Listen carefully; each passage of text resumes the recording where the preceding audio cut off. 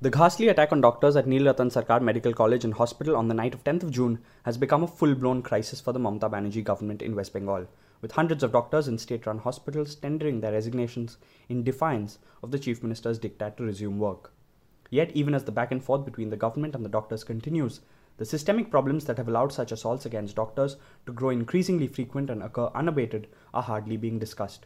With the root causes not being addressed in any way whatsoever, the attacks on doctors are unlikely to stop. Over the past year, there have been repeated incidents of assault against doctors across the country. On some occasions, there have been large protests after.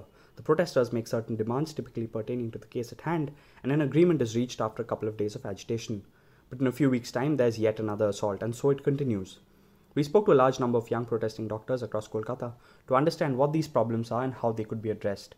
As they began spilling the ugly truths about their jobs and workplaces, which could get them into severe trouble with their superiors, several doctors requested that their identities be kept anonymous. Woeful security. The growing frequency of attacks has created an environment of fear for doctors, young and old.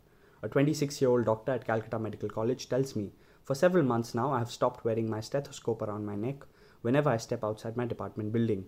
Initially, I used to feel proud to wear it, but now, fear is the stronger emotion." After the death of a child at Calcutta Medical College recently, people came in and began threatening the doctors. It was very scary for the doctors who were present. This happened around 4 to 5 am on 22nd May, and the security guards were nowhere to be seen. The absence of security personnel when you need them is not surprising. Another doctor at CMC quips, "The child who died had been brought in a very critical condition. There was nothing more we could have done, but the family and those that came with them were really angry at us, as if it was our fault."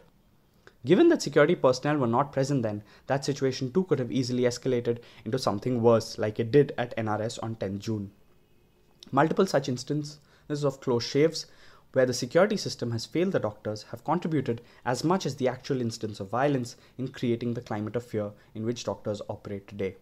Therefore, one of the primary demands of the agitating doctors everywhere has been to ask for increased security at hospitals. Needed more guards and CCTV and smaller patient parties. The following are suggestions from various young doctors about the urgent measures that need to be taken to ensure improved security. Dr. S. Kumar, who recently completed his Master in Surgery in Kolkata, stresses on the need for more guards at the gates, including armed ones. He stresses the number of guards posted should be based on the number of patients that frequent that OPD or ER. NRS student Orghodip Das says no more than 2 persons per patient should be allowed inside the hospital.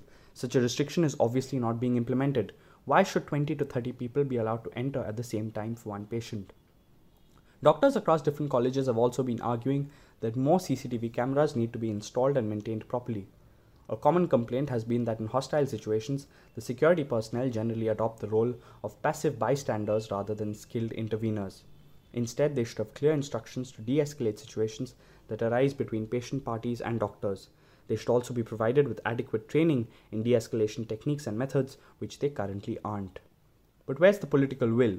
Missing. Dr. Bijit Saha, 26, is among the protesting doctors at NRS, the nerve center of the agitation.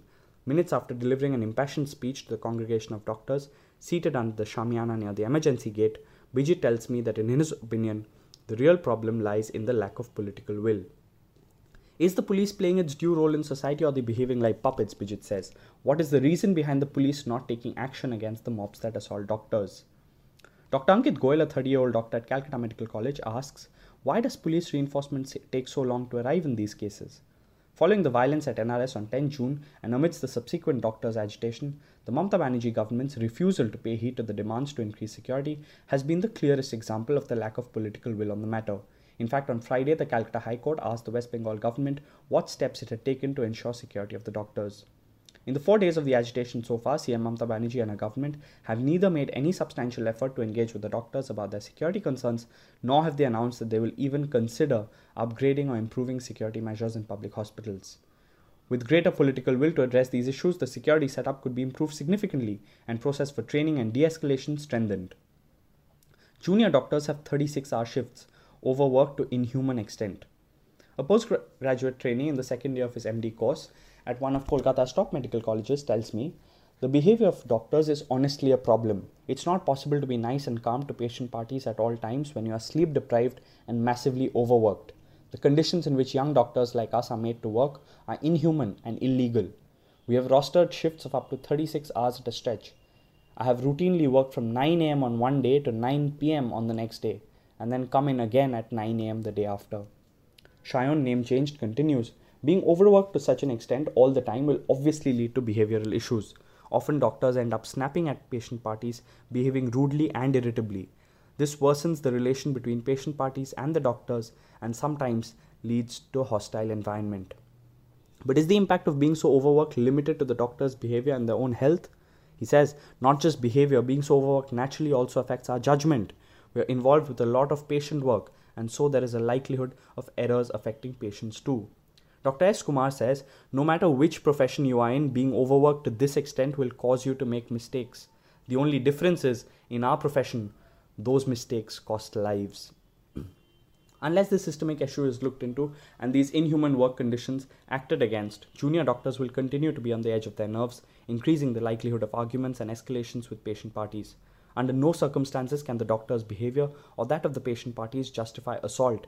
Yet regardless, drastic steps must be taken to change work conditions that make such hostilities more likely. What official directives prescribe? The Standing Central Government Directive to Hospitals states that continuous active duty for resident doctors will not normally exceed 12 hours per day.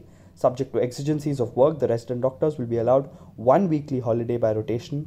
The resident doctors will also require to be on call duty, not exceeding 12 hours at a time. The directive further says the junior residents should ordinarily work for 48 hours per week and not more than 12 hours at a stretch, subject to the condition that the working hours will be flexible as may be decided by the medical superintendents concerned, keeping in view the workload and availability of doctors for clinical work. The unfortunate reality. Each point in the directive is flouted rampantly and routinely. For example, about the weekly off that should be due, Shayon says, at the most we get 2 days off in a month, sometimes not even that. The 48-hour week deadline, if not evident already, is not followed. Even the rosters that are sent to the students allocate working hours far in excess of that. PGT doctors complain that they often have to work anywhere between 96 to 108 hours a week. That's more than double the prescribed limit. And as previously mentioned, continuous active duty or one shift regularly goes on for up to 3 times the prescribed limit of 12 hours, which is 36 hours. Doctors explain why patient parties feel wronged. Dr. Shoibal, name changed, a 24-year-old doctor at Calcutta Medical College, weighs in on why a lot of patients feel wronged at government hospitals. You have to wait in the queue for up to 2 to 3 hours at outpatient, and then you finally get to meet a doctor for only 1 to 2 minutes. Then you have to wait for your medicines again at the pharmacy line, which is sometimes a kilometer long. That wait takes another 2 to 3 hours. Shoibal adds, at the end of it, often you find out that the medicines are not available. On other occasions, they're not available in enough quantity. Say you need 15 doses, but the pharmacy only has 5 doses. On top of that, even the quality of medicines available at the government hospitals is poor. In the end, when something goes wrong, all the anger comes out on the doctor. Other doctors who are seated around chime in. Resources not as per requirements, patient overload hugely disproportional, and sometimes patient parties will come in and see that patients are lying on the floors in the orthopedic wards, for example. One of the doctors adds, that doesn't necessarily mean that we're not tending to them. But the doctors agree that conditions like these aggravate the patient parties enormously. Say someone comes into the hospital and sees his relative who has been admitted there lying on the hospital floor. Later, if anything happens to that patient or goes wrong with his health, the patient party will naturally have a tendency to blame the hospital. In these cases too, it will typically be the doctors and not the hospital administration who face the fury of the patient party. Dr. Ashok Mahalanabish, a radiologist at NRS, says, the public health system is in distress. The key problem is not corrupt doctors as it is made out to be, but instead it is the distress of resources. According to a Lancet report, poor quality care leads to more deaths than insufficient access to healthcare, and as many as 1.6 million Indians died due to poor quality of care in 2016. The perception problem. Speaking to the protesting doctors at different colleges in Kolkata, one gets the sense that there's a widespread frustration among doctors that they are perceived negatively by large sections of the public. Many of them expressed a similar sentiment. There is a narrative that all doctors are corrupt chores or thieves, that we are criminals, unquote. We doctors are neither gods nor criminals, says Dr. S. Kumar. It's high time that people understand that. One of the doctors at NRS says, of course there will be a small section of doctors who are corrupt or unethical, but that is the case with every single profession there is. The perception problem that doctors and hospitals face is twofold. Those who visit private hospitals accuse them of rampant corruption, overcharging patients, inflating bills, by asking patients to undergo a dozen tests when only a couple are required, and the like. At public hospitals, however, the complaints are different. There, the problems cited are regarding poor facilities and services and allegations of neglect and improper care. While doctors agree that these problems do exist, they argue that the narrative is far exaggerated and that as a result, even when there is no wrongdoing on their part, the patient parties refuse to accept that. This overwhelming perception that most doctors are corrupt leads to the patient parties believing that surely not enough must have been done to save their patient, and doctors say that this is one of the key underlying causes for instances of physical aggression against doctors. Dr. Ryan Kaiser, a 26-year-old doctor at Calcutta Medical College, laments that doctors make the news only when someone dies. There needs to be more awareness raised about the life-saving efforts made by the doctors and about the difficult cases in which we manage to rescue the patient.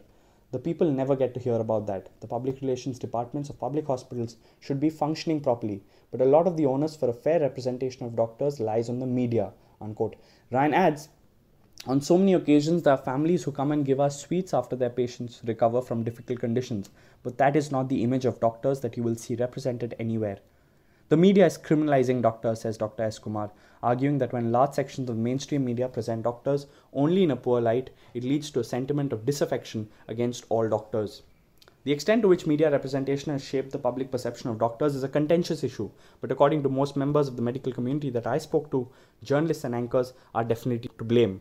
So much so that even as I interviewed one of the young protesting doctors at NRS, another doctor passed by making a jibe. What is the point of talking to these journalists? ও যেই রঙের shirt পরেছে সেই রঙেরই journalism করবে. He will do journalism of the same color as the shirt he is wearing. I was wearing a yellow shirt that day.